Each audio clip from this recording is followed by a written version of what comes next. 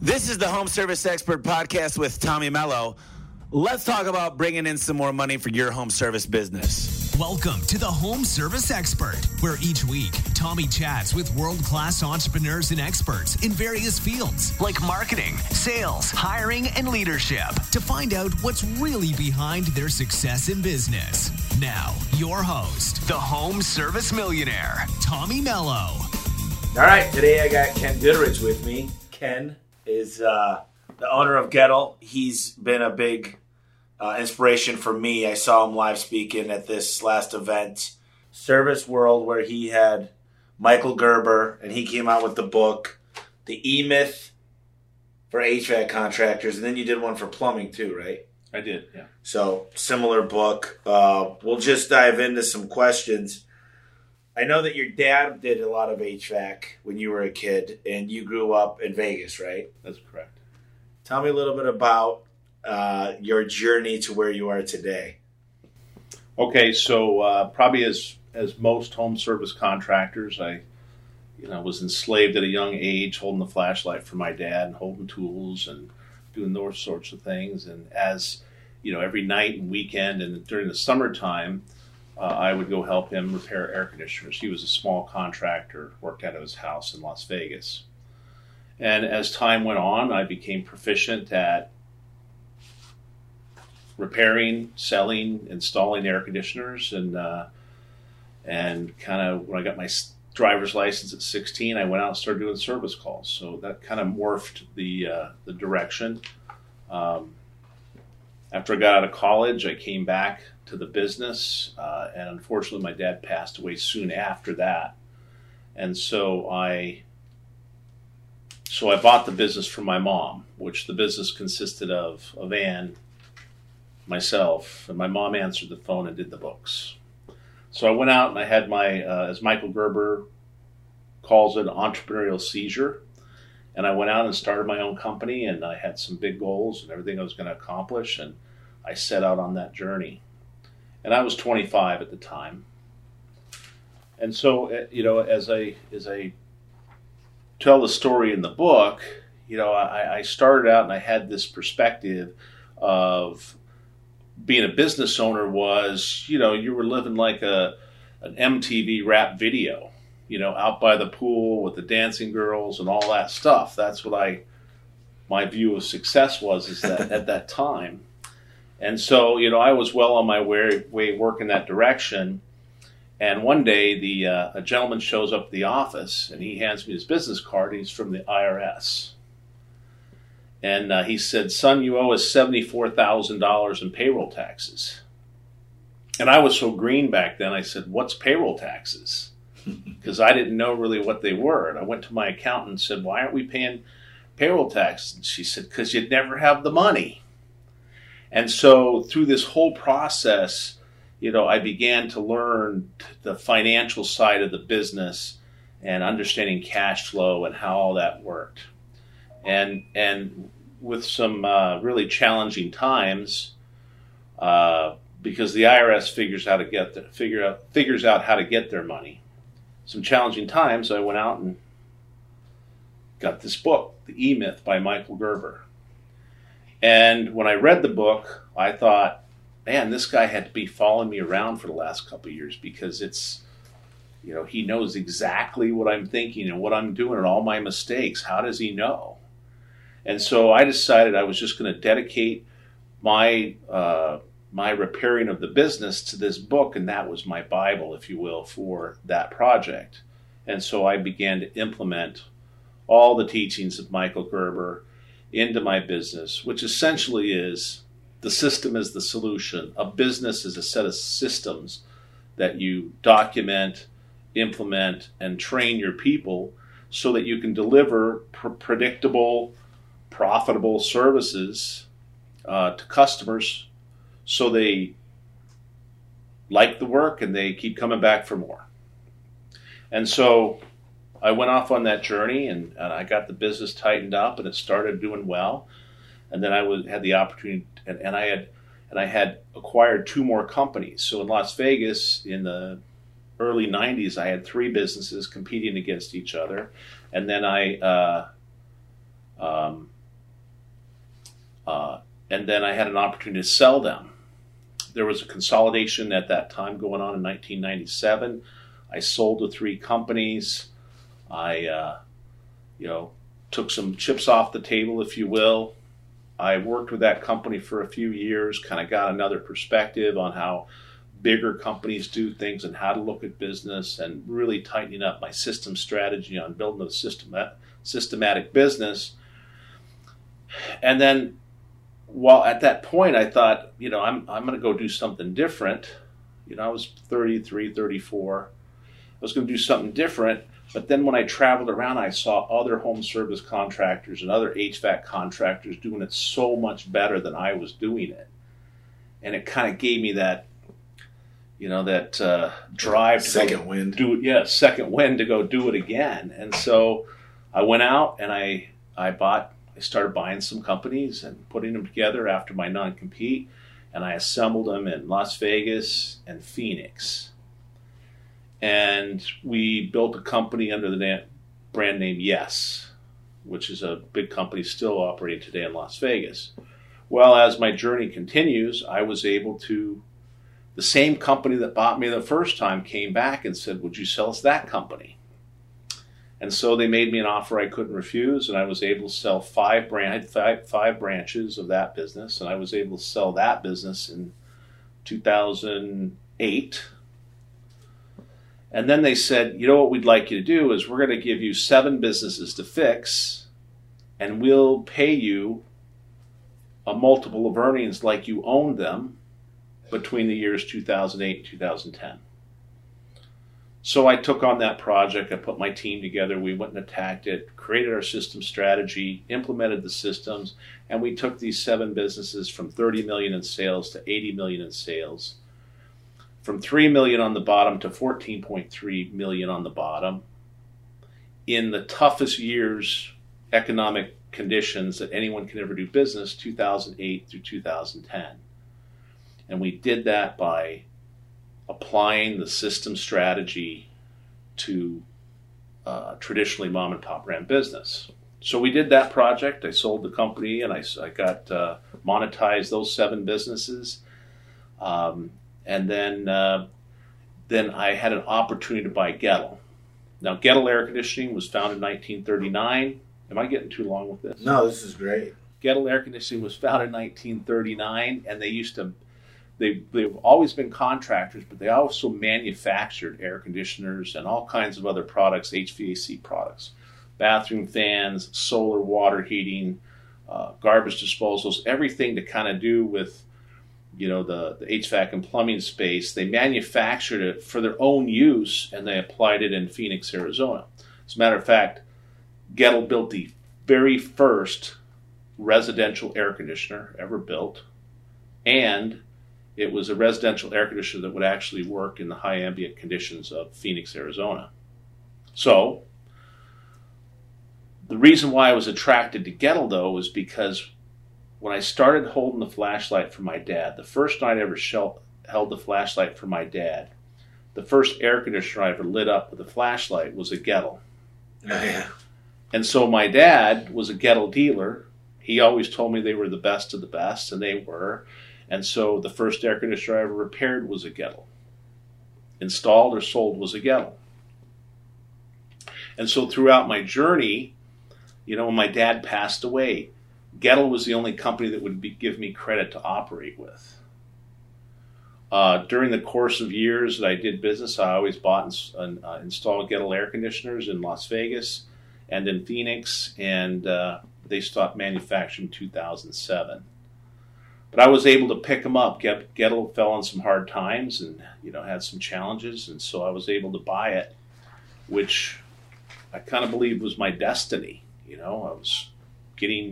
was getting trained all these years for this opportunity to take Goettl, the very company I started with when I turned that flashlight on for the first time.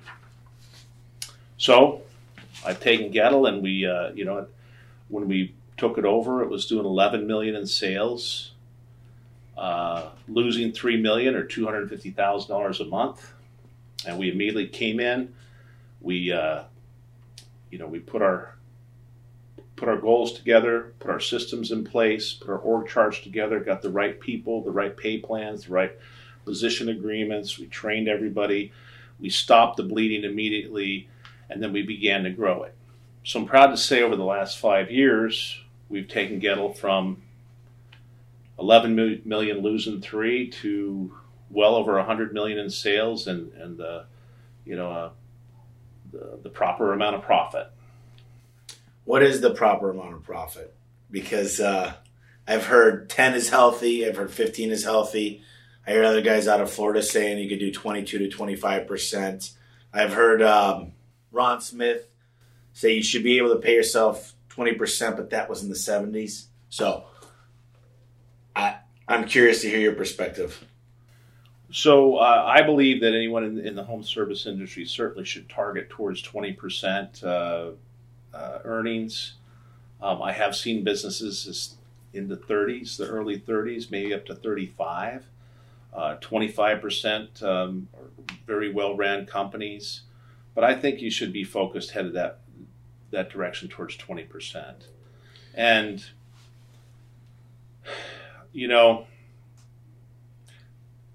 when you start to scale these businesses, understand where all the holes are in the operation, you can see, if you really drill down into it, there's opportunity in every step and turn that you make on this business to increase your revenue and profits, decrease your costs.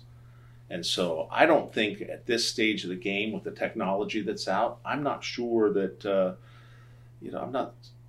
I'm pretty sure that people are going to start heading towards that 30, 35% number, with all the tools that are available to them now today. It's really about efficiency and just you don't need a huge staff to do payroll anymore. I think bi-weekly we spend an hour on payroll where without the technology it used to take forever. And I'll tell you, learning how to work on Service Titan, see, we always used to have these crazy ways and we don't do it that way that HVAC does, but when we switched to what Service Titan actually could do for us, yeah, we had to make some concessions, but everything became better for us. Yeah, so that's a very good point. So, so many times I've been into hundreds of contractors' businesses before, and they create workarounds around a robust software because they want to do it a particular way. Well, what difference does it make whether it certainly is more efficient, more effective to pay the way the software works. There's nothing magic really in a pay plan that's going to incent somebody to do any more or less than what a typical software would have. So I think you're completely right. We spend a lot of time, overthinking things. You talk in the book about 20 or 50, 30, 20, 50% gross margin, 30% overhead, 20% net profit. When you're looking at those numbers, which one do you tend to, obviously, if it's over 50 or over 30, you're digging into profit. Which one do you usually see is the biggest one you need to work on? So, the one that you really need to work on controlling, obviously, is the gross margin. Now, that said, I will say, and I said it in the book, I've seen guys, make millions of dollars a year at a 35% gross margin. So, what I tried to get across in the book, that here's a starting point. Here's where you need to think about it. And as you grow and get more experienced and understand the ebbs and flows of numbers, you can change the number based on market conditions or opportunities that exist. Obviously, if you can run a business that produces $1 million in gross profit dollars and it's a 35% gross margin versus $500,000 in gross profit dollars at a 50% margin, take the 35. Right. So you said don't compare prices to Walmart, and some people think, I've heard the end of times are coming. Amazon, Walmart, these big companies are coming in. They're going to start selling 5-ton units at $3,000, just getting a guy to come install them. I'm sure I've heard this from so many people. I've heard it from our buddy in California, Ismail. I've heard this, look, everything's going to change. It's all going to become a commodity. And I don't really think it's coming as fast. You talk to You talk to Terry Nicholson that used to work under Jim Abrams. He kind of thinks it's going that way. But they said we wouldn't be carrying cash. They said checkbooks would not be around after the year 2000. So what is your take on that? I'm curious to hear what you think. So, I clearly see it as a threat to our industry, but the one missing component is that we're not in the parts business. We're not in the, equipment business. We're in the skilled labor business. And so at a certain point, we control the market. He who controls the labor wins. And so I don't think that Amazon's got it figured out. I haven't seen any of these air conditioning wholesalers that sell over the internet. They have not got it figured out yet. But one thing's for sure, somebody will. So yes, it's going to change. I don't think it's going to change anytime soon. This year, for instance, but we're always keeping our eyes on things and making sure that we see the trends and changes of the industry. But obviously, there's going to be a different way of commerce. What we're learning lately is when you first get in business, you start getting on the sales process, and you read all the sales books and the Zig Ziglar books and how to sell and how to do all this stuff. Well, it's come to the age of the customer buy process, not the sale process. What we need to determine is how does the customer want to buy it, and then just fill that need, as opposed to how are we going to use certain jargons and techniques to sell it. And so, to your point, they might want to buy it that way. That's okay, but I don't see anything but opportunity in the whole equation. One, because we control the labor, and two, because the more sophisticated guys who can pivot and move to the new directions are the ones going to capitalize on it. And then the smaller guys are probably going to be left behind. And I think that's one of the biggest mistakes from Amazon. I see these guys, they all say we want to give the small guy a chance. Here's the problem with the small guy. They don't answer their phone. They don't run their warranty calls. When they're out of town, their business doesn't run. They're not specialists. They take on half commercial, half residential. They do home warranty work. They do Home Depot.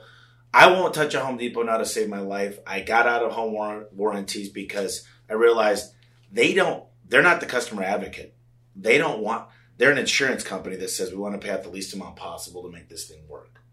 So I looked at it as a way to get a sticker for a while, and it does work to a certain size company.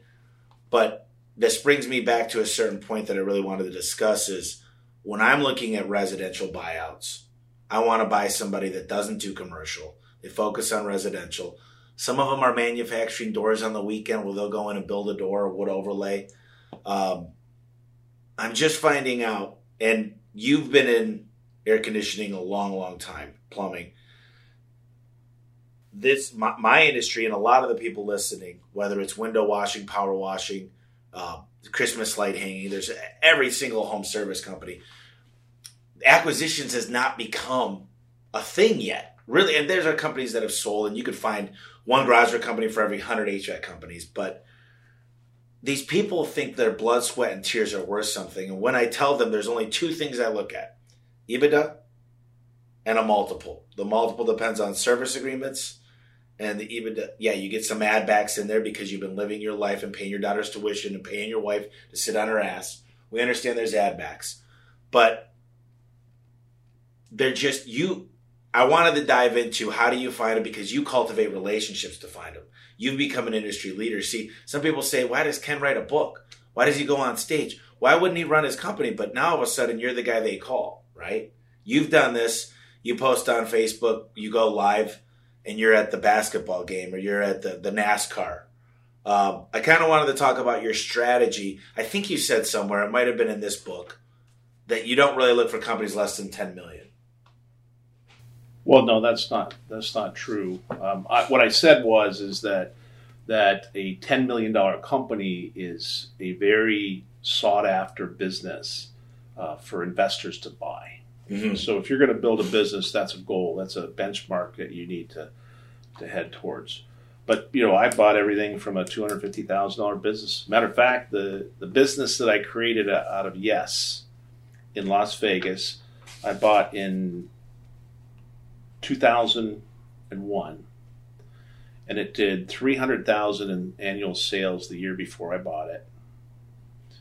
From June 1st, when we closed, to December 31st, we took that same business and we did $3.1 million in sales from that short period of time. We 10x'd it. And it's because they just, the old owners, they just didn't understand the transition of replacement. We would talk about replacement air conditioners, and the clients would say, we've been wanting to buy one from you for years. But to your point, so let's talk about acquisitions. Now, I've built a whole career in all these businesses I've built and sold, 24 of them, on acquisitions. And, I'm not buying big companies and sitting back and letting them produce cash flow. I'm buying typically broken businesses. One, because most businesses in our industries are broken, so not a lot else to find. Number two, I find that the bigger businesses that require management teams, one, if they're underperforming, the management teams probably are underperforming as well. Number two, there's a tendency for people to get disillusioned by change. And obviously, if you buy a smaller company or medium-sized company that needs to evolve, there's going to be change. And everything that you thought you bought was the continuity of the management team, the people itself, all the stuff tends to go away. So I stayed away from that kind of stuff as well. So really, in the essence of what I've been buying is customers. The true essence is a customer.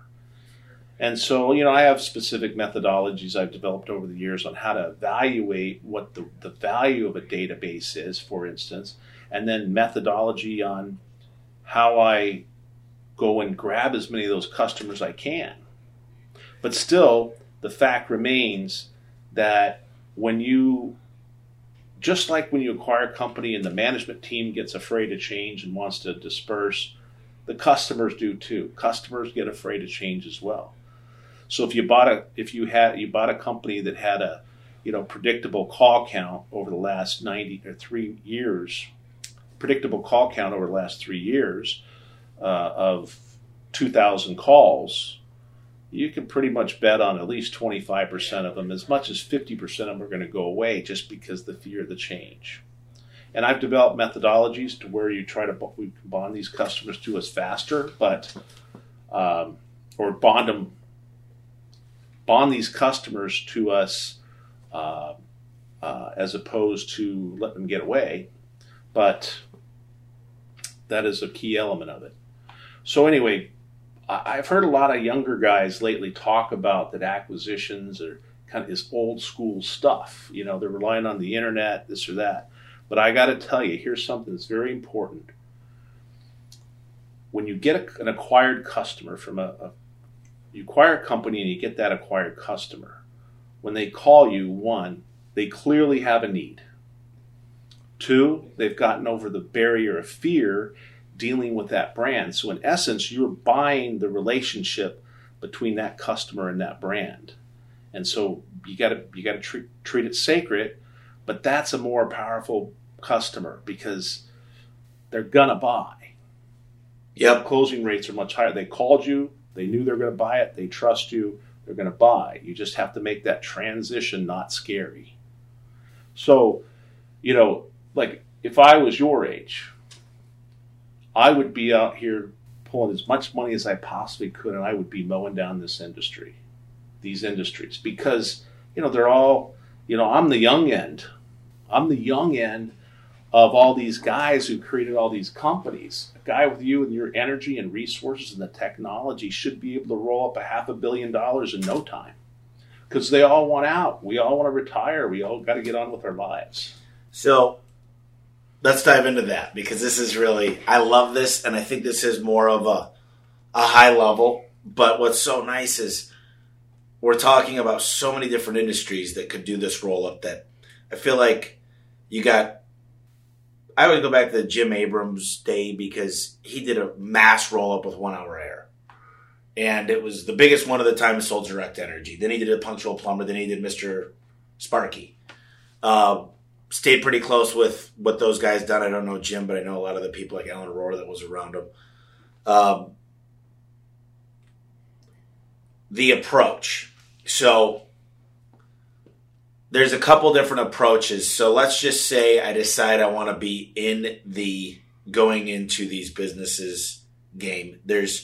I'll tell you a few things that have ran through my mind, and I want you to correct me and tell me what I'm wrong with. So number one is I could come out with the best practices. I could say you could use my price book. You could get on Service Titan. We're going to give you the relationships of our distribution centers. We're going to teach you. We're going to show you. We've got 20 manuals. We're going to help you. We're going to be your secondary call center. We're going to be your life support. Boom. Here's what's so nice, too. You get your key performance indicators to a certain height. We'll buy you even at a higher multiple than you're worth because we know there's arbitrage there. We know that if we buy you at a 4, we're worth 7, 8, 9, 10, 12. That's one way. The other way is go into town, have a huge town hall center meeting and say, we're interested in buying you. This is what we need. This is what we like to see. Here's how we could help you get out of your business the next 2 years. But we need you to hit some benchmarks. And the last way is I build a scraping tool, which we have now. We scrape the BBB, we scrape Facebook, we scrape LinkedIn, we find out all the owners, or I buy it from a data company. We send them handwritten letters. We pique interest. We say, we're interested in buying your company. Let's get a mutual NDA. Let's just figure out where they're at. The one thing I hate the most, though, is these small business owners. I can't tell you enough. I don't want your stupid, crappy builder net 180 business. And you can keep your AR. I don't want your Home Depot crap. I don't want the Lowe's. I don't want the Costco's. I don't want the home warranties. I don't want that huge customer that you're making 20% on. You're a $10,000 door and you're installing it, making $2,000. You're like, I made $2,000. Those numbers don't make sense. So, and they're all doing this. So I guess the question is, there's 3 different strategies there. If you were in my shoes or anybody listening right now that's saying, I want to grow my business and I want to buy the database. And I want to talk a little bit about the database after this because you've learned how to monetize the database. I love your stories about the white pages and the stuff you've done. But what's the best way? I mean, I'm speaking at different engagements now. I'm starting to get the attention. People are listening to this podcast in the garage door industry. And I'm glad to tell them, like you share a lot. What's the best strategy out of everything I said, and what would you tweak about it in this type of industry? Okay. The answer is all of the above. You go at it from every different angle. I mean, it's the new jargon of lead funnels, right? They're all different lead funnels. You have to approach them differently. But I bought businesses in every one of the forms that you described. Now, here's what I learned. 1, if a guy has resigned the fact he wants out of his business, which is his life, he's dedicated his life to it. 1, you have to go in with a certain amount of reverence and respect for it. You fought the fight yourself. You understand him. You cannot put him down. You can't. You need to put him as equals. We own businesses together. We're businessmen. So you cannot disparage anything he has. If they want to sell the trucks and they want to sell their Home Depot account and they want out, take it and shut it down. Take it and sell the trucks off. Take the burden off them. Most of them do not want to have any lingering, to remind them of maybe their failure. So take it all, be gracious about it. I'll never forget this story. I think I wrote it in the book, but so I bought this business in Las Vegas, the one I described earlier in 2000, and nice, good old guy, and he had these little milk trucks, these mini milk trucks, the ugliest things you ever saw. Had this teal green color to them.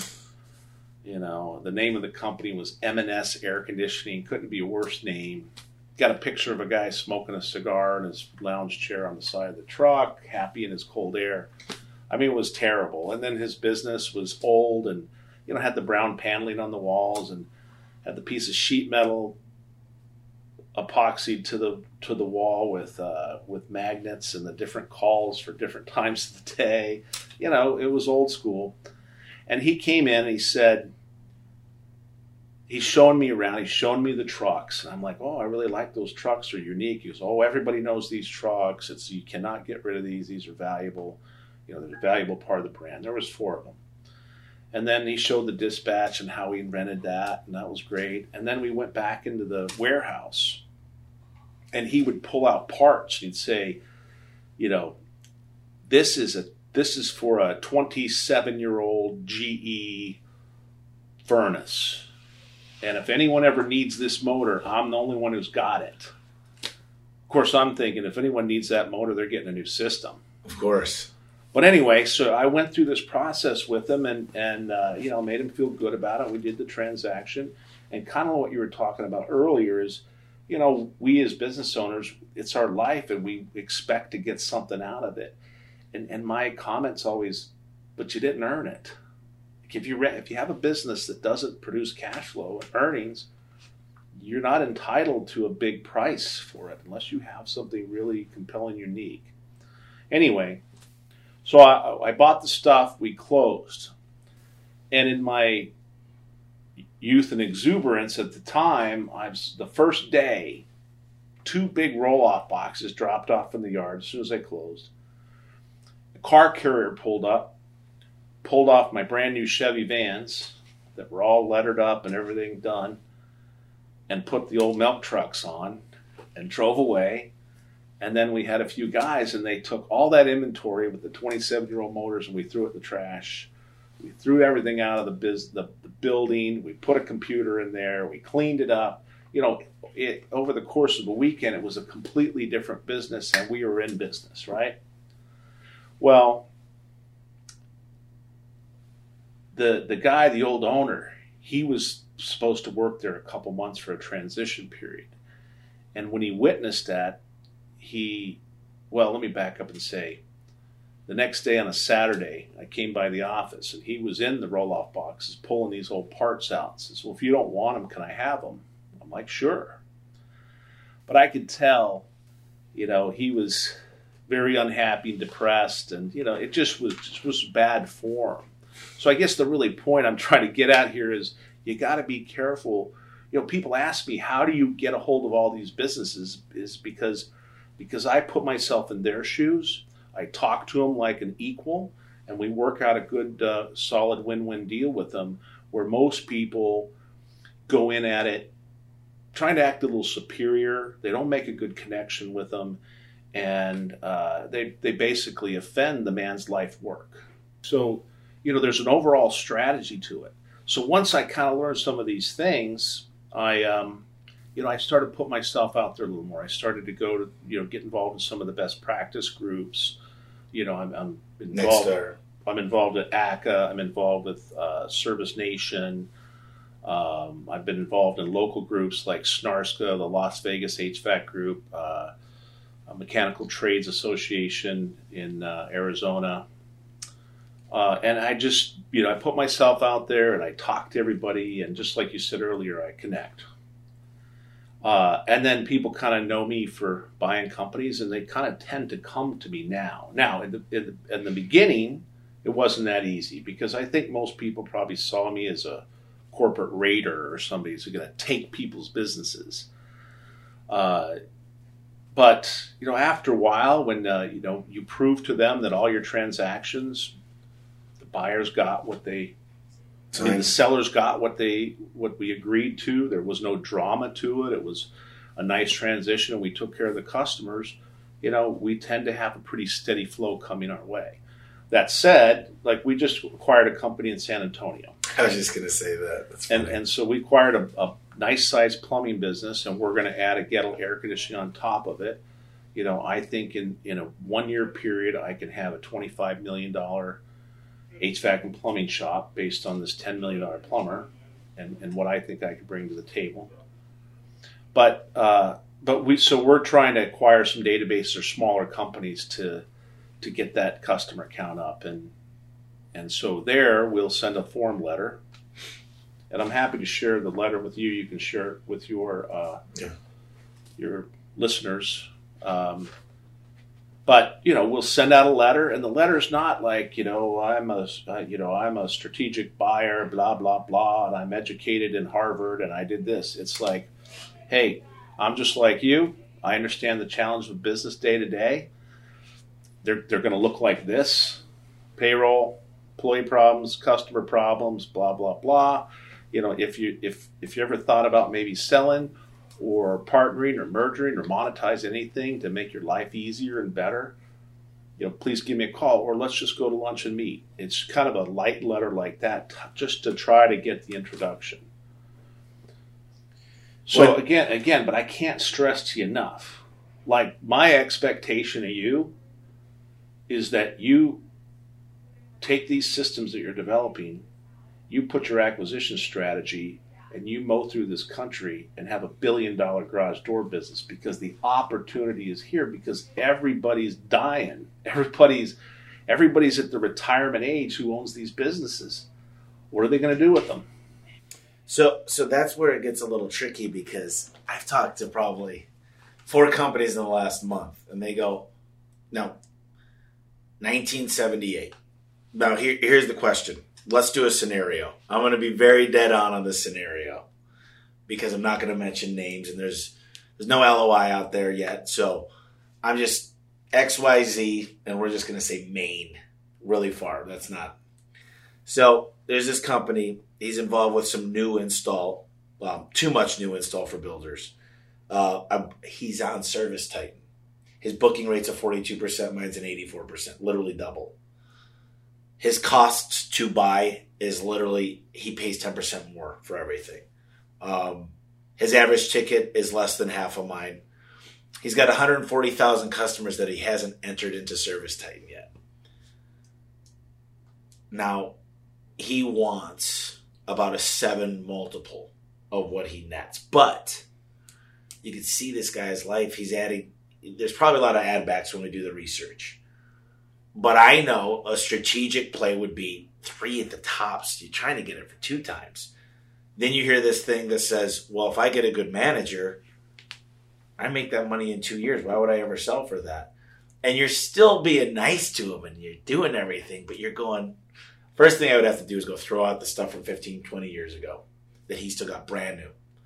Next thing, there's a pile like this on his desk, and everybody thinks that if he does that, it's okay. Looking at all this stuff going, man, this is a gold mine.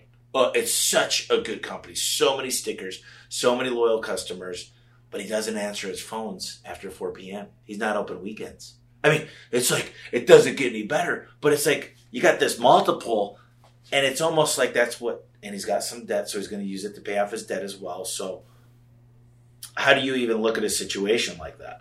Because there's goodwill there, but how much can you give goodwill? Okay, so don't get too hung up on the multiple. Okay. People get all hung up on the multiple, but just look at it this way. I mean, I bought Goettl for a 7+ figure price tag, and it was losing $3 million. What's the multiple on that? Right? It's, you take a look. Okay, what can I do with this? What kind of money can I put in, and what's my return? Here's how you need to understand a multiple. A lot of, our businesses, our industry is rolling up pretty fast right now. And so there's a lot of private equity money. They're giving multiples. But how they look at it is they say, to get the deal going, I'm going to give this guy an 8 multiple, right? And then we're going to do this, this, and this, and changes in the business, and we're going to double his profit. Now that's a 4 multiple. So that's how you need to look at it. So what's your near-term multiple adjustment? In the next 2 years, I see what you're saying. Especially, how big are you on putting something down and saying, I'll stretch out the terms, or are you just like, look, I'm going to buy it at a discounted rate. I'm going to write you a check right now. I never do that. Because I try to give them some money down, so the close, okay, I got something to close. But I try to have owner financing. There's some reason I found out that owners like 83.33 a month, because that's $100,000 a year. I'm going to pay you out over 3 years. You get $100,000 a year to live on, while I'm getting my business around. But the reason why you need it is, to hold them accountable for anything that pops up. And when you buy the business, they might have, any liabilities that pop up, and you have. Well, you're doing an asset only purchase usually, right? Yeah, okay. and then you have a right of offset on the payments, and then why not? I mean, have them finance it instead of your cash flow or going to the bank. So I try to get that kind of project done that way. So you got what I'm talking about, the multiple, right? Yeah. Don't get too crazed about the multiple. I mean, like I said, I don't know that I've really bought many businesses that ever made a profit. And so I'm paying infinite multiples. Back to your deal. Let me throw this one at you. 3 or 4 years ago, residential new construction contractor in Phoenix is going under. The vendors come to me, say, and by the way, I get a lot of deals from vendors. You just put it out there. Give me a customer who's not performing, not paying his bills, and let me see if I can help them or help you. And we pull it together. So they come to me. This is a residential new construction company, and I'm saying, well, that's really not my thing, but let me take a look at it. So long story short, they were $4.3 million in debt to 3 vendors. And I said, I will take the business if you give it to me and you forgive the $4.3 million in debt. It had about $1 million. After that, it had about $1.5 million in working capital. So I said, you take the debt off the books. I'll take it. And what I'll guarantee you is I'll put it on the course back to success. I'll get you an operator, and all your boxes will continue to move in the marketplace. You're selling air conditioners. I will buy the same percentage as they have been buying. So your business is not going to slow down here. That's what they really care about. They already wrote off the $4.3 million anyway in previous years. So they swallowed a few times and then took the deal. So to your point about this new construction company, I immediately went in, because what do I have to lose now? I went to the builders and said, look, guys, you've ground these guys down to nothing. I had to come in to rescue the company. Your margin is our margin with you is half of what it should be. So either I want a price increase, and the price increase is about 20%, or I'm out. And half the business said, you're out. So half the residential new construction said, you're out, which I'm happy for. I pulled out of a giant 80,000 square foot facility, put it down to 10,000 feet. The customers who would take our margin gladly took it because we owned the labor. They took our margin. We implemented some replacement business in that business, and we moved forward. And then I was able to get one of the Hispanic field supervisors qualified for an SBA loan, and I sold the business for him for a 7-figure price tag 1 year and 1 day after I bought it. Now, all of that business all that business that wouldn't give me the price increase and went away, eventually came back because they had nowhere to go. And so I called their bluff. I didn't have to operate in with a position of fear, and I turned the business around that way. So what I'm getting at is, to the extent of your creativity on how to put these things together, there's opportunity in every situation. So one of the things I noticed is you've got some, we'll call them MVPs. You got a guy called the GOAT, the greatest of all time. You've introduced him to a lot of people. It's not like you keep it a secret. You posted that he closed over $12 million. So, not telling anybody a secret here. My GOAT did under $2 million. He did about $1.5 million. But we're talking garage doors here. It's way smaller average ticket. But still, you don't find people doing those numbers. I came and looked at your operation probably 2 years ago. You invited me in. And you said, look, this guy has got something, and I guess it's the way that he sells, but more about the way people buy. But you also said about your Prince Charming, don't wait for this guy to come and run your business or be your top sales guy or be your perfect accountant. The systems dictate it. So tell me a little bit about this individual, but also, it's a double-edged sword. I know that he does a lot for you and he's an MVP for you, but also the systems. You also got a guy now in Vegas doing the same numbers. You got a guy in California doing the same number. Not quite the same, but still you've learned and you built systems around it. So let's talk about that for a few minutes. Okay. So you're talking about Dale Steele, and he's a unique individual. He relates very well to people, and if you ever read anything like How to Win Friends and Influence People, the first thing you do to form a relationship with somebody is use the acronym FORM. Find a connection between family, occupation, recreation, and material possessions. And he just innately does that. He doesn't do it it's not contrived. He just does it. And so he's able to relate.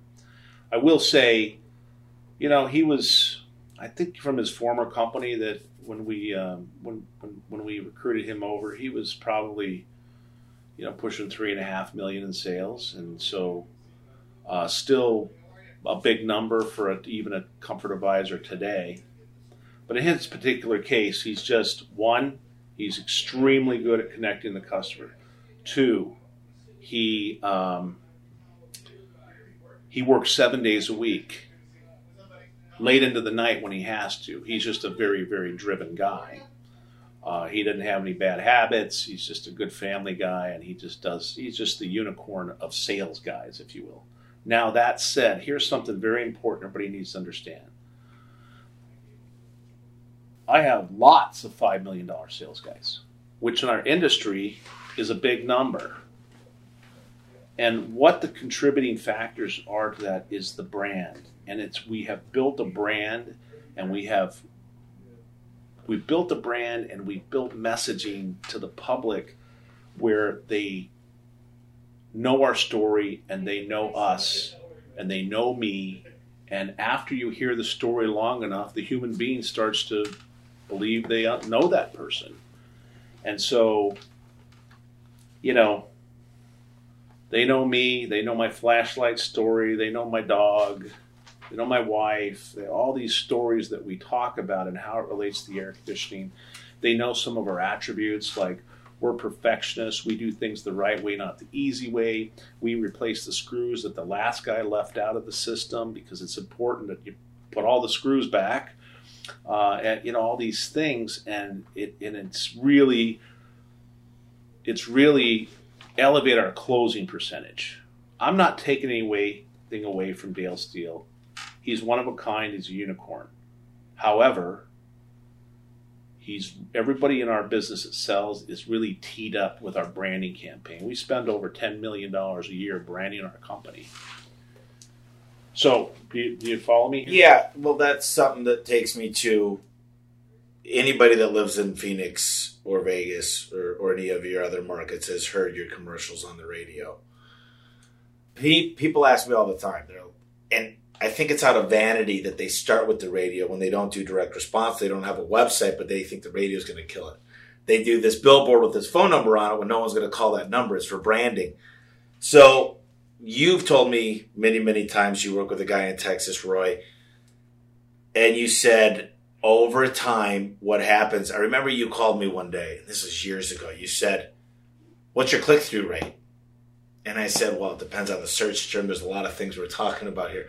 But you said mine through the roof now. The radio increased my click-through rate. And then you told me a month or two ago that I don't spend diddly on Google except for my own name. So you took a different approach. Now, I'm a big fan of direct response. If I could bid on a word, especially in Tucson, Northern Arizona, Flagstaff, Kingman, Arizona, I'm getting these at $20, $30 good leads.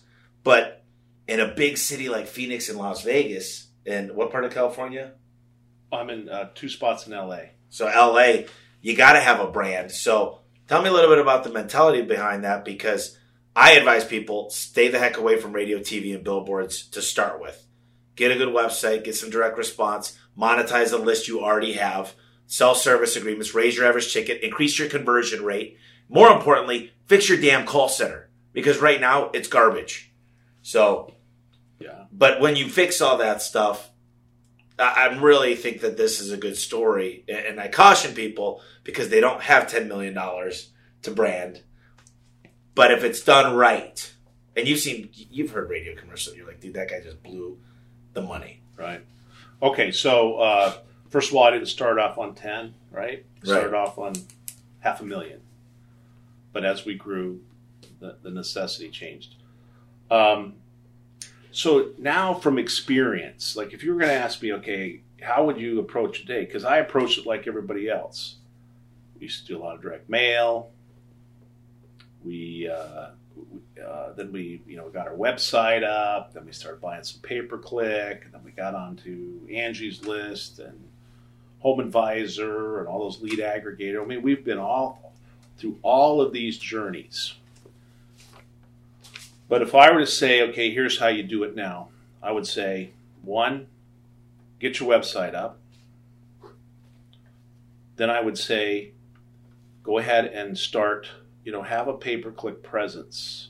It takes some time to ramp up and get your credibility and such with Google, so you might as well get it and spend a few bucks, but don't overdo it. I mean, I was spending $250,000 a month before I went into radio. My click-through rate, I was proud of a 3% click-through rate. It's 62 today. So I would start out there, get all those in place, and then I would get with some sort of mass marketing strategies. I would go to 2 strategies. One would be mass, either radio or television. And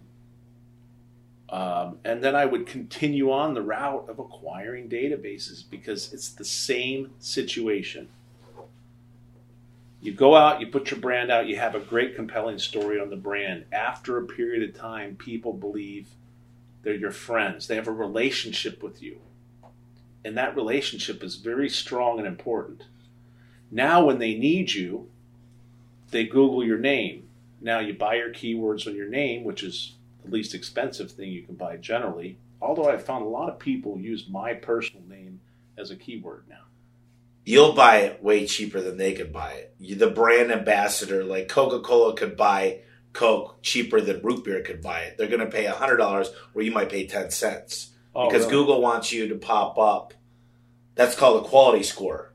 So your quality score is through the roof for your own search terms. So you're just buying your own search terms. But yeah, everybody's going to bid on it. I mean, and then we all buy the typical AC repair in the middle of the summer when we don't need it. Sure. So anyway, you understand the strategy. Okay, I'm going to build a brand with a story that people can connect with. So everything else I do can get the highest ROI. And the least amount of it cost. Back to your efficiency thing.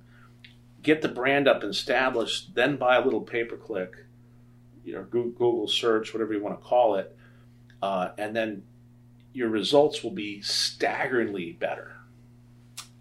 So that's the strategy. I wouldn't say you start over here and do that and you evolve. It's like you can't do one without the other now. Well, here's what I've learned in maybe the last 6 months. I was at this event, and this guy told me, I'm only in 10 zip codes in Dallas. I do over 8 million in these 10 zip codes. I do 2 million in everywhere else, kind of the effect of my heavy marketing. But I own these neighborhoods, and here's his mentality was, these houses are all 3,500 plus. That means there's 2 AC units on them. And he had all these things. He goes, they're affluent. They've got the money. They go to the kids' schools that my kids went to. All these things. And what I've learned was, and there's no right or wrong way, but I'm not in front of Silverleaf. I'm not in front of, go ahead. So I'm not in front of Silverleaf every day to these customers. I'm not in front of everything Scottsdale PV. I hit Levine probably just as much as I hit Scottsdale. So what I'm trying to do now is be in these gated communities, be a bigger presence to where they're going to have Silverleaf. Everybody has at least 6 garage doors on their house or more. So what I'm doing, and I've got it on there, it's called multiple regressions. I'm studying where my biggest customers come from, trying to get in front of them more. Whereas, how important is it for you to be on the right radio station? Or You know what's crazy? I'll change the radio station to 3 different stations, whether it's country, whether it's rock, whether it's rap, and you're there. But I don't think it works for you. And obviously you work with people that make it work. And you're getting, the one thing that you're doing is I pay way less for Valpak than I know anybody pays. I'm in 10 states. I'm buying 900 zones. I'm getting it $100 less per zone. So you're buying so much radio that they're probably just giving you shit left and right. They're like, look, we'll give you, because they own a lot of them, that they're probably getting a lot of bonuses. So, but that's not why. So to explain to me the thought process, because I feel like when I talk to people, they're like, I want to own the best customers. And you talk about that. You talk about owning the best customers and understanding your avatar, really. So explain, so there's frequency and there's penetration. So let's talk about that a little bit, because marketing is important. The strategy that we're deploying is not about looking for a demographic. As a matter of fact, Roy Williams, who's the Wizard of Ads, he's written a lot of articles that are demographics are for fools. And I won't go into the details why, but we're not really focused on a demographic. We are focused on how do we reach half the population. How do we reach half the population in the markets that we're doing 3 to 4 times a month? That's what the goal is. And really it's about referrals in the community. Call that Goettl guys on the radio. I like him. I think he sounds good. That's the kind of thing that you're trying to stir up. Now, I've never found, kind of a funny story back in the day. So, I first got in business. I stumbled upon this account, and I got the Siegfried and Roy account. And Siegfried and Roy had this beautiful, huge house with 25 air conditioners and air-conditioned tiger cages and all kinds of stuff. It was a big account for me. And, we kind of wore that as a badge of honor that we serviced the Siegfried and Roy account. Well, and I used to think we're the air conditioning company to the stars. But as I started to dig in, the business is, it's the middle class, right? It's a guy that works, drives a front-end loader, and his wife's a school teacher, and that's who our customer base is. That's who relates to our stories. That's who has, in the graph I did in the book, that's who has not a lot of time, but has some money. Mm-hmm. Now, I live out there where you're talking about, where those houses are. We have a house manager. I don't pay attention who he uses. I know the guys that come to my house and work on the house never have uniforms on, no booties. They don't look clean and professional like ours. The prices are half of ours, and they get the job done and they move on. The house manager manages them. None of which is going to work with our models of a premier home service business, right? So I wouldn't pay attention to that. I would be known to those house managers as custom garage doors, right? To service them. But I just think that searching out that clientele is, they're very difficult to do business with. They grind down the prices to lowest margins. And let's face it, most of those people own their own businesses. They know the game, and they're going to negotiate. So anyway, that has not, I learned that years ago. We kind of stay away from it. Back to the messaging, though. It's about that you heard of this company, Goettl. Someone said it had an air conditioning problem. You told me about Goettl. That's a kind of a quasi-referral, right? That's the strategy. We're not pinpointing any particular demographic. As a matter of fact, in Tucson, we're playing in that, I think it's called Tejano, that Spanish music. Oh, yeah. How's that going? We get business, but we are not on any particular station to try to attract any particular person. We want half the population of everywhere we serve to know our name. That's what we want. That's the goal. And number 2 thing is, another recommendation is So when I first got associated with Roy, he said, "Now look, I don't work with any," and I'm not going to tell you the word he said. "I'm not going to work with any wimps. But so either you tell me you're going into Phoenix to be number 1 or 2, or I don't work with you." And I said, "What's number 1 cost?" He said, $1 million first initial spend. Now, at the time, I didn't have $1 million, but I figured, I guess the worst case, we could just cancel it, right? So, okay, let's do it. And we turned on the $1 million spend. Never spent any more. I never spent any more money on marketing than 1 week at a time. I would spend the week. I would analyze the performance. I would keep going. I was very controlled about it. So in this particular route, we signed up for the $1 million. We had a great message, a great connection.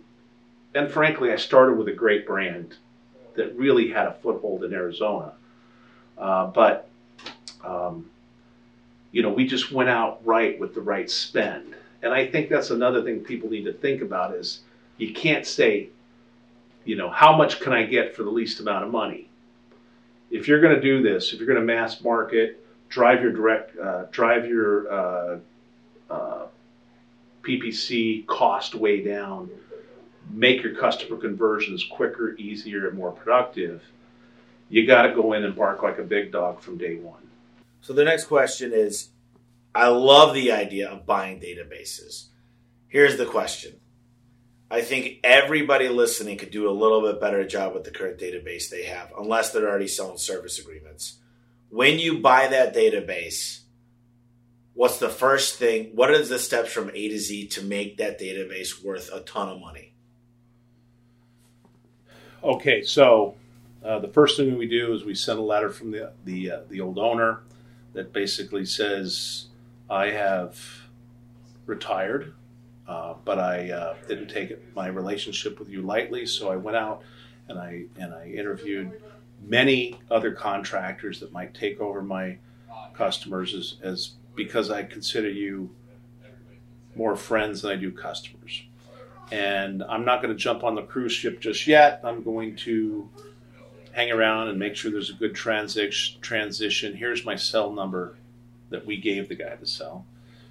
Call me if there's any concerns, and I'll make sure that we'll make this transaction smooth.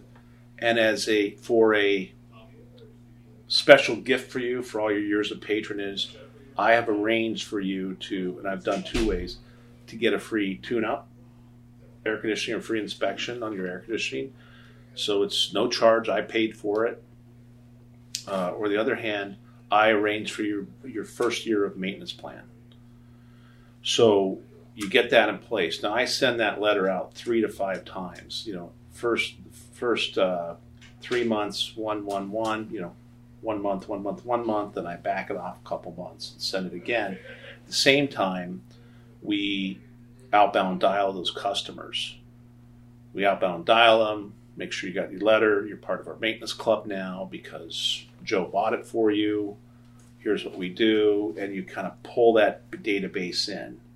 Now you got to watch that base, right? So you got a year to really bond them to you. So, that's the methodology that we've developed. So you're doing direct mail and you're doing phone calls. Yep. Have you ever done voicemail blasts or anything like that? Yes. Okay. Yeah.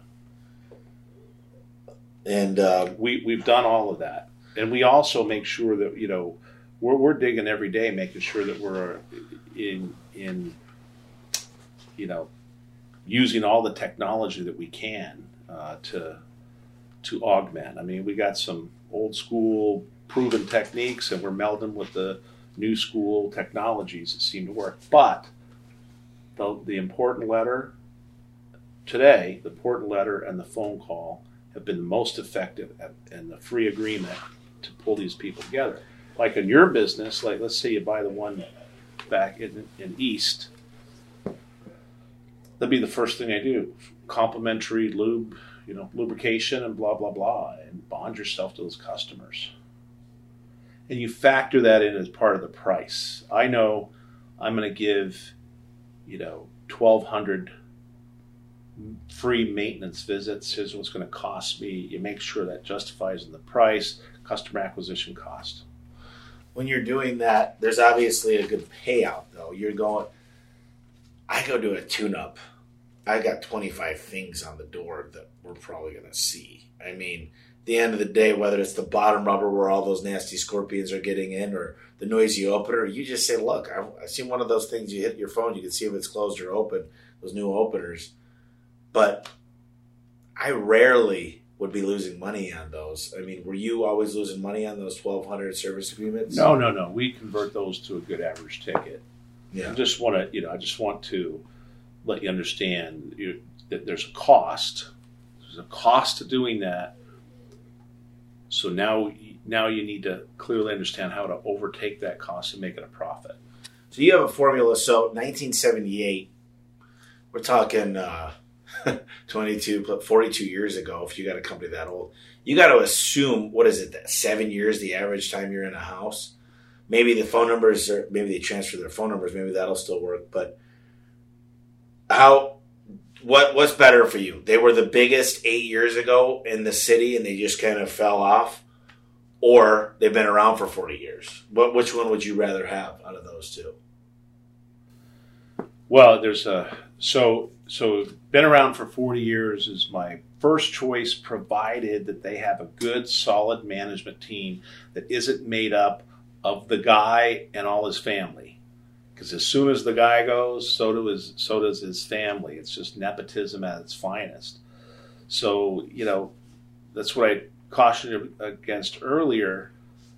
If you got a good, solid management team where the guy built a business from not relatives and people in their positions, with their position agreements, with their pay plans, their organizational chart, everybody knows what they're supposed to do, that's a significantly more valuable business than one where it's kind of a mom and pop family owned operation, because you're just never going to wrangle those people together. I've not seen it work. So on the other case, I'd rather just go in. If I didn't have the perfect condition of the perfect management team, which they don't exist very often, I like the declining one because it's a clean slate. You come in, you put the right people in place, and you move forward. I think, personally, I look at these businesses and I go, okay, which one of these guys are moldable? Which one of these guys have to switch to an installer? Because installers are not salesmen. And I could take a lot of these techs and make them installers and bring in my own crew to train the new guys to be the technician salesperson, which we're a lot like air conditioning. Service agreements, we sold 7 yesterday, but we need to become better at that. And it's not become a big deal as big as it should be. But I have so many things. I just want to switch. But let me address that point. Okay. So your obligation as the CEO or president of your company is to maximize shareholder value. That's the very first thing that they teach you in business school. Your job is to maximize shareholder value. Now, shareholder value is created in many different ways, but one of the key ways is that really makes it a more attractive business is club memberships, maintenance plans, service agreements, whatever you want to call them. So if you're going to take your position seriously and maximize shareholder value, which I believe you are the shareholder, so you owe it to yourself, is you got to get that system up and reinvent the garage door industry to whereby they have a maintenance plan on the garage door. And so maximizing the value of the company. Yeah, and I think it's like everything else. First thing I look at, we got the best call center in the business. I think we have the best technicians, the best salespeople, the best installers. We got some of the best marketing. We do a much better job with dispatching and the happy call, which is the service agreement sale. And then I'm starting to learn from HVAC, because I'm not going to reinvent the wheel, but we're going to discount today's service by up to $120, which is proactive. So if you cancel 6 months, we're trying to create value where it never existed before. And the service agreements, like you told me one time, we come in, we clean the coils, we check to make sure you got the right, stuff in I don't know a lot about AC, but you build value. Hey, look, you got to make sure to check this, and this. But here's where I understand service agreements build value. Is we mark them over 8 years or over 7 years or over 9 years, whatever industry you're in. And those become now the customer needs to replace. Those are just replacements coming through. Yeah, you're making a little bit of money each time. Those are not money makers. So when I sell a service agreement, when I sell a brand new door, I know that's not money in the near future. But when I sell it on a 7-year-old door, it tends to start being more money. Is that correct? Opener in your case, or I'm sorry, air conditioning. Yeah, so that's correct. But let me give you a little twist on that. Every business I've dug into, and I've dug into hundreds in our space, better than 70% of their revenue every year comes from first-time customers. Better than 70%. I challenge you to take a look at yours and see where it comes from. Of course, you don't have a maintenance agreement yet. On the other hand, though, the only businesses who grow and survive are the ones who understand they manage the shoulder seasons. So for us, depending on where I'm at, what city I'm at, shoulder season mean the winter, where we don't have as much business. How do you manage that? So how do you manage your labor force? How do you manage your just some basic revenue coming in? And so that's where the maintenance plans really come in. I don't know if you really have we don't have an off season. In the winters, you're not replacing as many garage doors in, say, Michigan or Milwaukee or Denver. It's just because there's snow. They tend to do it when they're using their doors more often, So, but there's no big off season. Right. There's not this huge deal that there is in air conditioning. So, I love the idea of service agreements, and I know it's the glue, it's the stickiness to the customer, it's future revenue that's guaranteed for that private equity or venture capital company or new owner coming in. And I need to make it part of the culture here. It's just, you got to fix one thing at a time and make it. And this is the year we make service agreements to where, I don't know if 20 to 30% is a real number considering we're creating it, but I'd be happy at 15. We saw 67,000 customers last year. So 15%, if I get 10%, that's 6,700. Yeah, that's a real number. Yeah. So I want to talk about a few books here. This is called The Automatic Customer. If you don't understand service agreements, it's creating a simple subscription business in any industry. Fascinated by this book. But then I want to talk to you about some other books. So you introduced me to Dan Antonelli, building a big small business brand.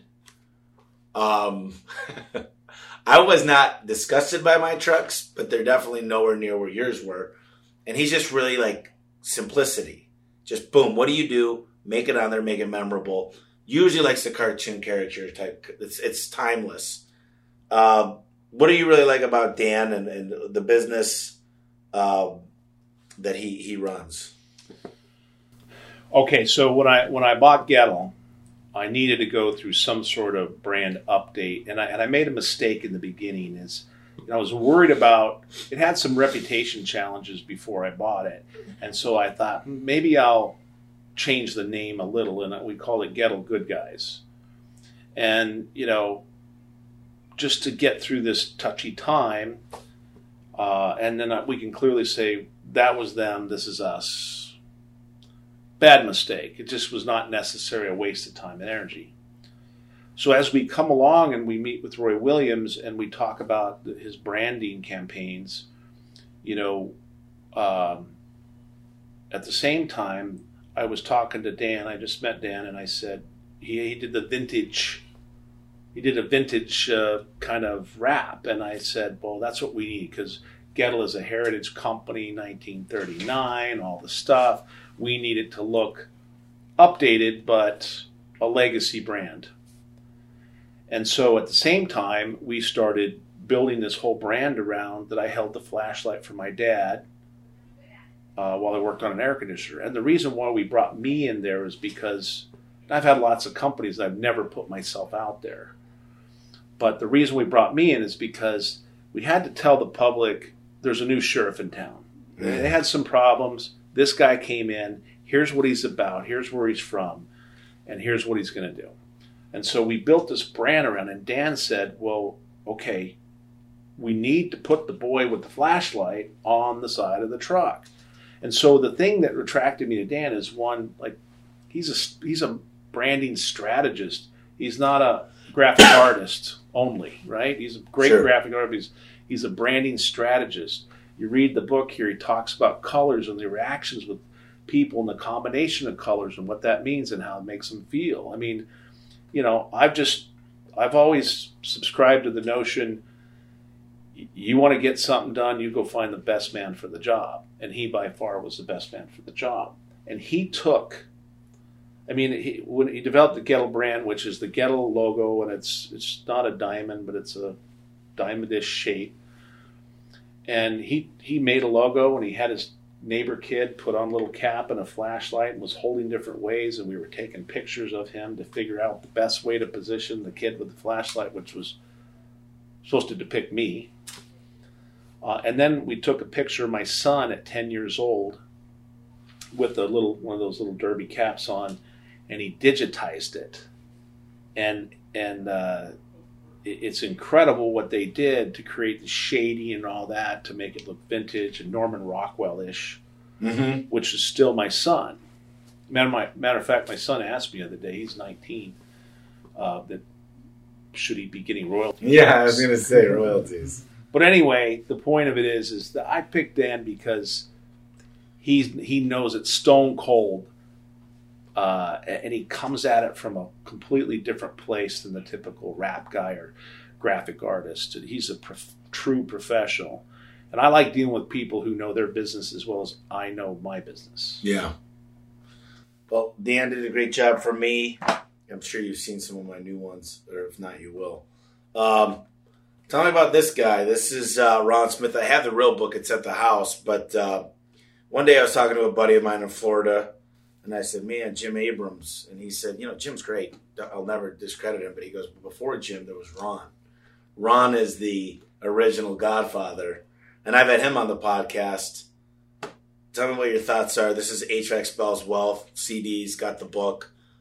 What are your thoughts? He was at your, I guess, the thing when you were on stage with Gerber. So I've known Ron for many years. Great guy. Certainly an industry innovator. Just for the record, yes, he is the Godfather. There was a Godfather before him named Doc Rusk, who did a lot of very similar things, but this is way in the 70s. Mm-hmm. But anyway, Ron came. He was the first guy to scale, to really build a scalable business. He created Service America, which is the first franchise in the industry. I mean, he did some very incredible things, and he's a brilliant operator. So, but just to give you some ideas, there's so much information out there to make yourself better and your business better. When his book came out, I bought 25 copies, and I gave them to my top 25 people, and we had a weekly call, and we read that book together, and we discussed the concepts and which things would apply to us or not, and which things could we implement. I mean, I would attribute that process that we did with Ron. We probably jumped $7 to $10 million in revenue just from his strategies and teachings and understand the business. So, my hat's off to him. He was way before his time, and he created something that nobody at the time was even near at. And so anybody who's in this business and wants to understand at any level can benefit from reading that book. What Ron said, and this part sticks out to me, and I also heard this from several other people, is they say, who's the biggest HVAC in town? And Phoenix is like the hottest area. You've got probably 4 or 5 here, but you start naming them and you go, well, who's the most expensive? And Ron walks in the room with all of his other business owners, because they created kind of best practices amongst themselves. And they said, Ron, I don't understand. You're so much bigger than us, but you're way more expensive. And so he started thinking about that, and he goes, I am more expensive, but I also have nicer trucks. I also could spend the money in marketing. I could pay people. I've got way higher retention. I've got better products, better warranties, better internal customers. And I think that really stood out to me is you don't have to be the cheapest to be the best. I think the biggest mistake that we say is people want three things. They want it done on their timeline, so they want it done fast, especially when the AC is not working. They want a good warranty. They want to know it's going to be there. They want drug-tested, background checked, good people showing up with a good warranty, with a good product. And they want it to be a fair price or value, but you can't compete on all three of those. It's impossible. Because my mechanic that kicks butt and he's affordable, he's 3 months out. I had to go to another mechanic. You know, he can't be on my timeline. I need it done today. I'm buried, bro. Think about the person that cuts your hair perfectly. I can't get you in until 2 weeks from now. Well, I need a haircut today. So triple your prices, I say. And why is that such a bad word? Why is sales and price and charge enough money? People say, well, look what everybody else is charging. You say in your book, don't look what everybody else is charging. You need to charge what's going to work for your business. For your business, and more importantly, the service that you deem appropriate that the customers want to buy, which is typically a little more expensive than what most contractors give. But, you know, I've had operations now in over 30 markets around the country. And I've been the most expensive in all 30 markets. And I've been number 1, 2, or 3 in all 30 markets. And so my strategy's always been premium provider, premium priced. And by the way, that's the only way you're going to make it in the home service business. In every single category, the premium price providers are the leaders, actually in everything that we do. But certainly in the home service business, the premium price providers are the ones who own the industry, they own the market. And that brings me to this book. You posted this in a couple spots, The Power of Positive Pricing by Matt Michelle. Tell me a little bit about this book. And I mean, there's a lot here. Discounting, service agreements, installation, all the different type of pricing you can do hourly versus, you know, paying for complaints, all this stuff. So it's an excellent book, and Matt Michelle's certainly an industry leader. Been part of his group Service Roundtable since its inception. I'm not even sure how many years now, maybe 15, 18 years. But, you know, here's something that I learned years ago too, is pricing isn't about what the guy down the street is charging. Pricing is a mathematical formula, and the mathematical formula has to relate to all aspects of the business, right? I have this many people in the field. They're going to produce at least 50% of the day, 60% of the day, whatever factor you use. They're going to bring in this much money. Here's what my overhead cost for the day. So I have to overtake that overhead for the day plus my profit motive. And there's mathematics to it, and most people, you know, they just ignore it. You know, they don't get it. You know, in our business, certainly more in the new construction realm, people talk about price per ton. How much per ton? Well, there's just so many variables to a job to be pricing it like that is ludicrous. But that's how most of it's done. And so, you know, I've been just trying to promote to my industry fellows that, guys, there's math here. Use the math. There's tools that you can use to make sure that every moment of every day you're filling in that old hole called overhead and filling that bucket called profit. And so what the book does, it talks about several different formulas to use that you can use. I mean, there's just a few, there's a few proven ways to go about pricing your products and services, and this gives you examples of all of them, rather than just asking the jackass down the street what he's charging and charging a little bit less. I agree with that. So this is Positive Pricing by Matt Michelle. This book's hard to find, actually. Great book, though. Lastly, you know, this is the book you wrote. We, as a team, first went through Michael Gerber's, the original book, and my team said, why are you having us read this when the whole book was about the entrepreneur, the owner, And I said, guys, listen to this. We all have the manager, the technician, and the owner that live in us. We all have the fat guy and the skinny guy. I mean, you read the book 36 times. We all have these things inside of us, and the book really hits upon that. And then we started talking about it. A company I bought out, Luke's, he said, man, he goes, I wish I would have had this book, because here the whole time I was working in my business, I never had the time to take a look at the numbers, really let the numbers dictate my decisions, and understand it's the systems. One of the things I always ask, I'm going to be on stage this week, is if I was to pay for a vacation for you for the next 3 weeks, I'm bringing your wife, your kids, your dog, we're going to go, alcohol, food, all the trips that we do, swim with the dolphins, all that stuff's paid for. But you're not allowed to call home. You're not allowed to look at your CRM. You're not allowed to check in. What does your business look like when you get back? And that's when you know you don't have systems. I think one of my other good books I like is The Ultimate Sales Machine, when it talks about systems, systematic. But so you've got right here the E-Myth for HVAC and plumbing contractors. Great insight. You go chapter for chapter. Michael's got a couple, then you'll have one, and then you'll have a couple. Super cool stories in here. Definitely recommend picking up. It's on Amazon. And then I always ask, I've already put several of your books that you've recommended, but is there any other things that you'd recommend to the listeners? It's a question I ask in every podcast.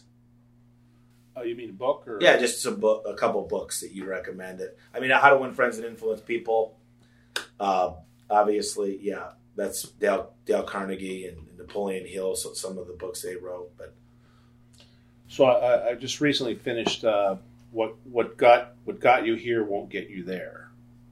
I think it's the title. It's yeah, right? I have that. So I've read Traction recently, and Traction to me is an evolved E-Myth, but the Traction process I think is great, and utilizing your business is going to catapult you. So I like the Traction series.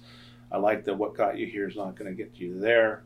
I just read a book recently called The Convict, which was about David Allan Coe, the country singer.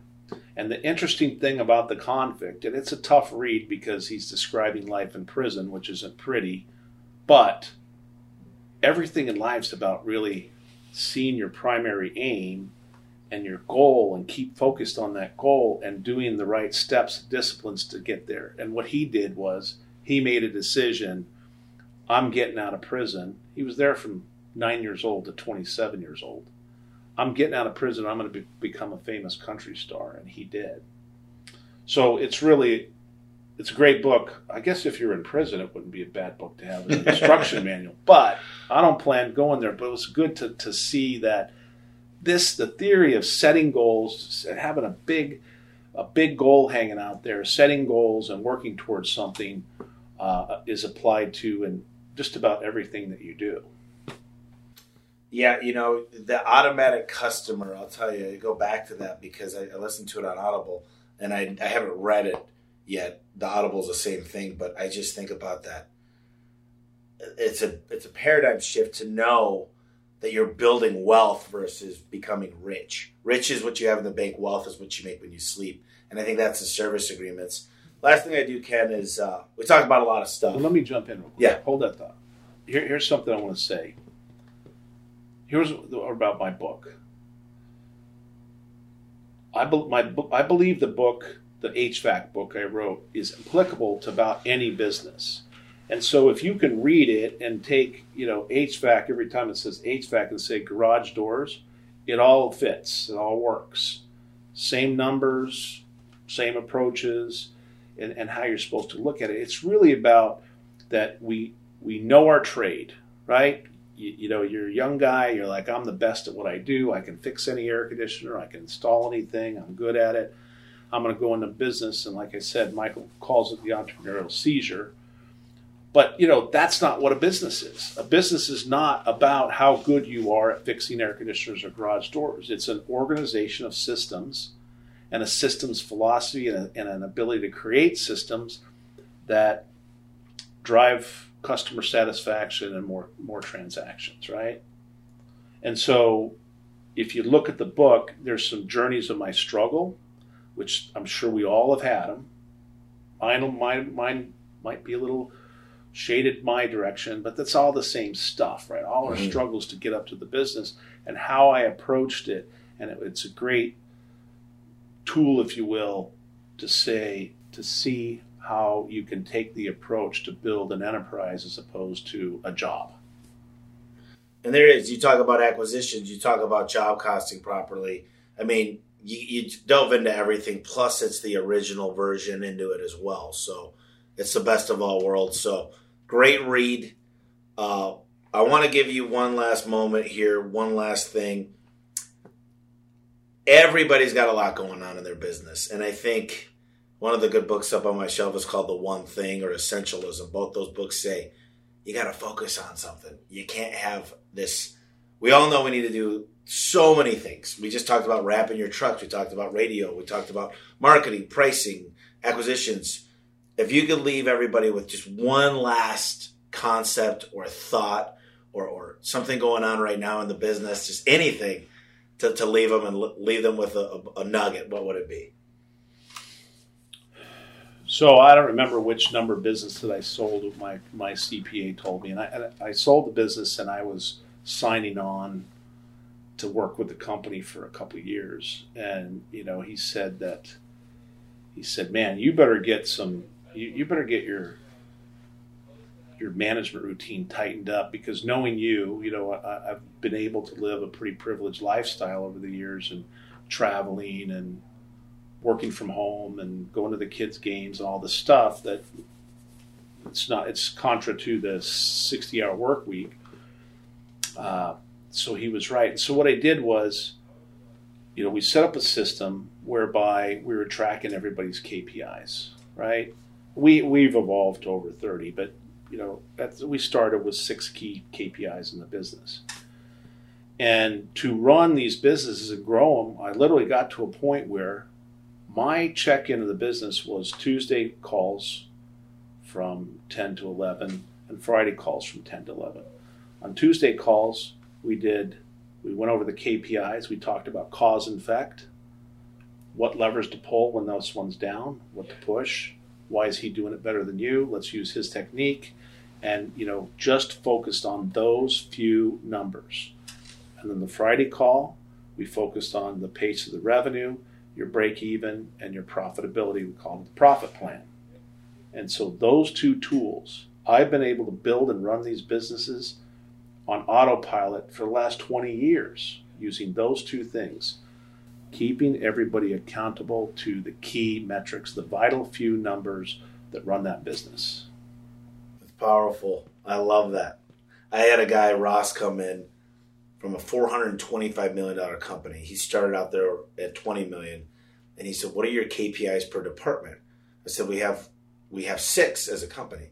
He said, let's do this by department, and let's make sure we stay accountable and we inspect what we expect. And let's make sure the data that we're analyzing our people on is accurate. Because the worst thing we want to do is tell them they're not something and then them find out that it really is. So we've worked on data integrity, making sure we have the right numbers to judge people and reward them more than punish them. Because I think people miss that part. But I think you hit the nail on the head, Ken Goodrich, ladies and gentlemen. Thank you very much. We appreciate it. Hey, I just wanted to take a quick minute and thank you for listening to the podcast. Most people don't understand this, but the way that the podcast has grown is when people subscribe and they leave a review. So if you would please, while it's top of mind, take a quick minute to subscribe and leave a quick review. It'll help me out so much if you just took a little bit of time right now. I can't tell you enough how much I appreciate the listeners and the feedback. And also, when you subscribe, what I'm going to do is let you know the next guest coming on the podcast. And I'll let you email me anything you want me to ask that next person coming on.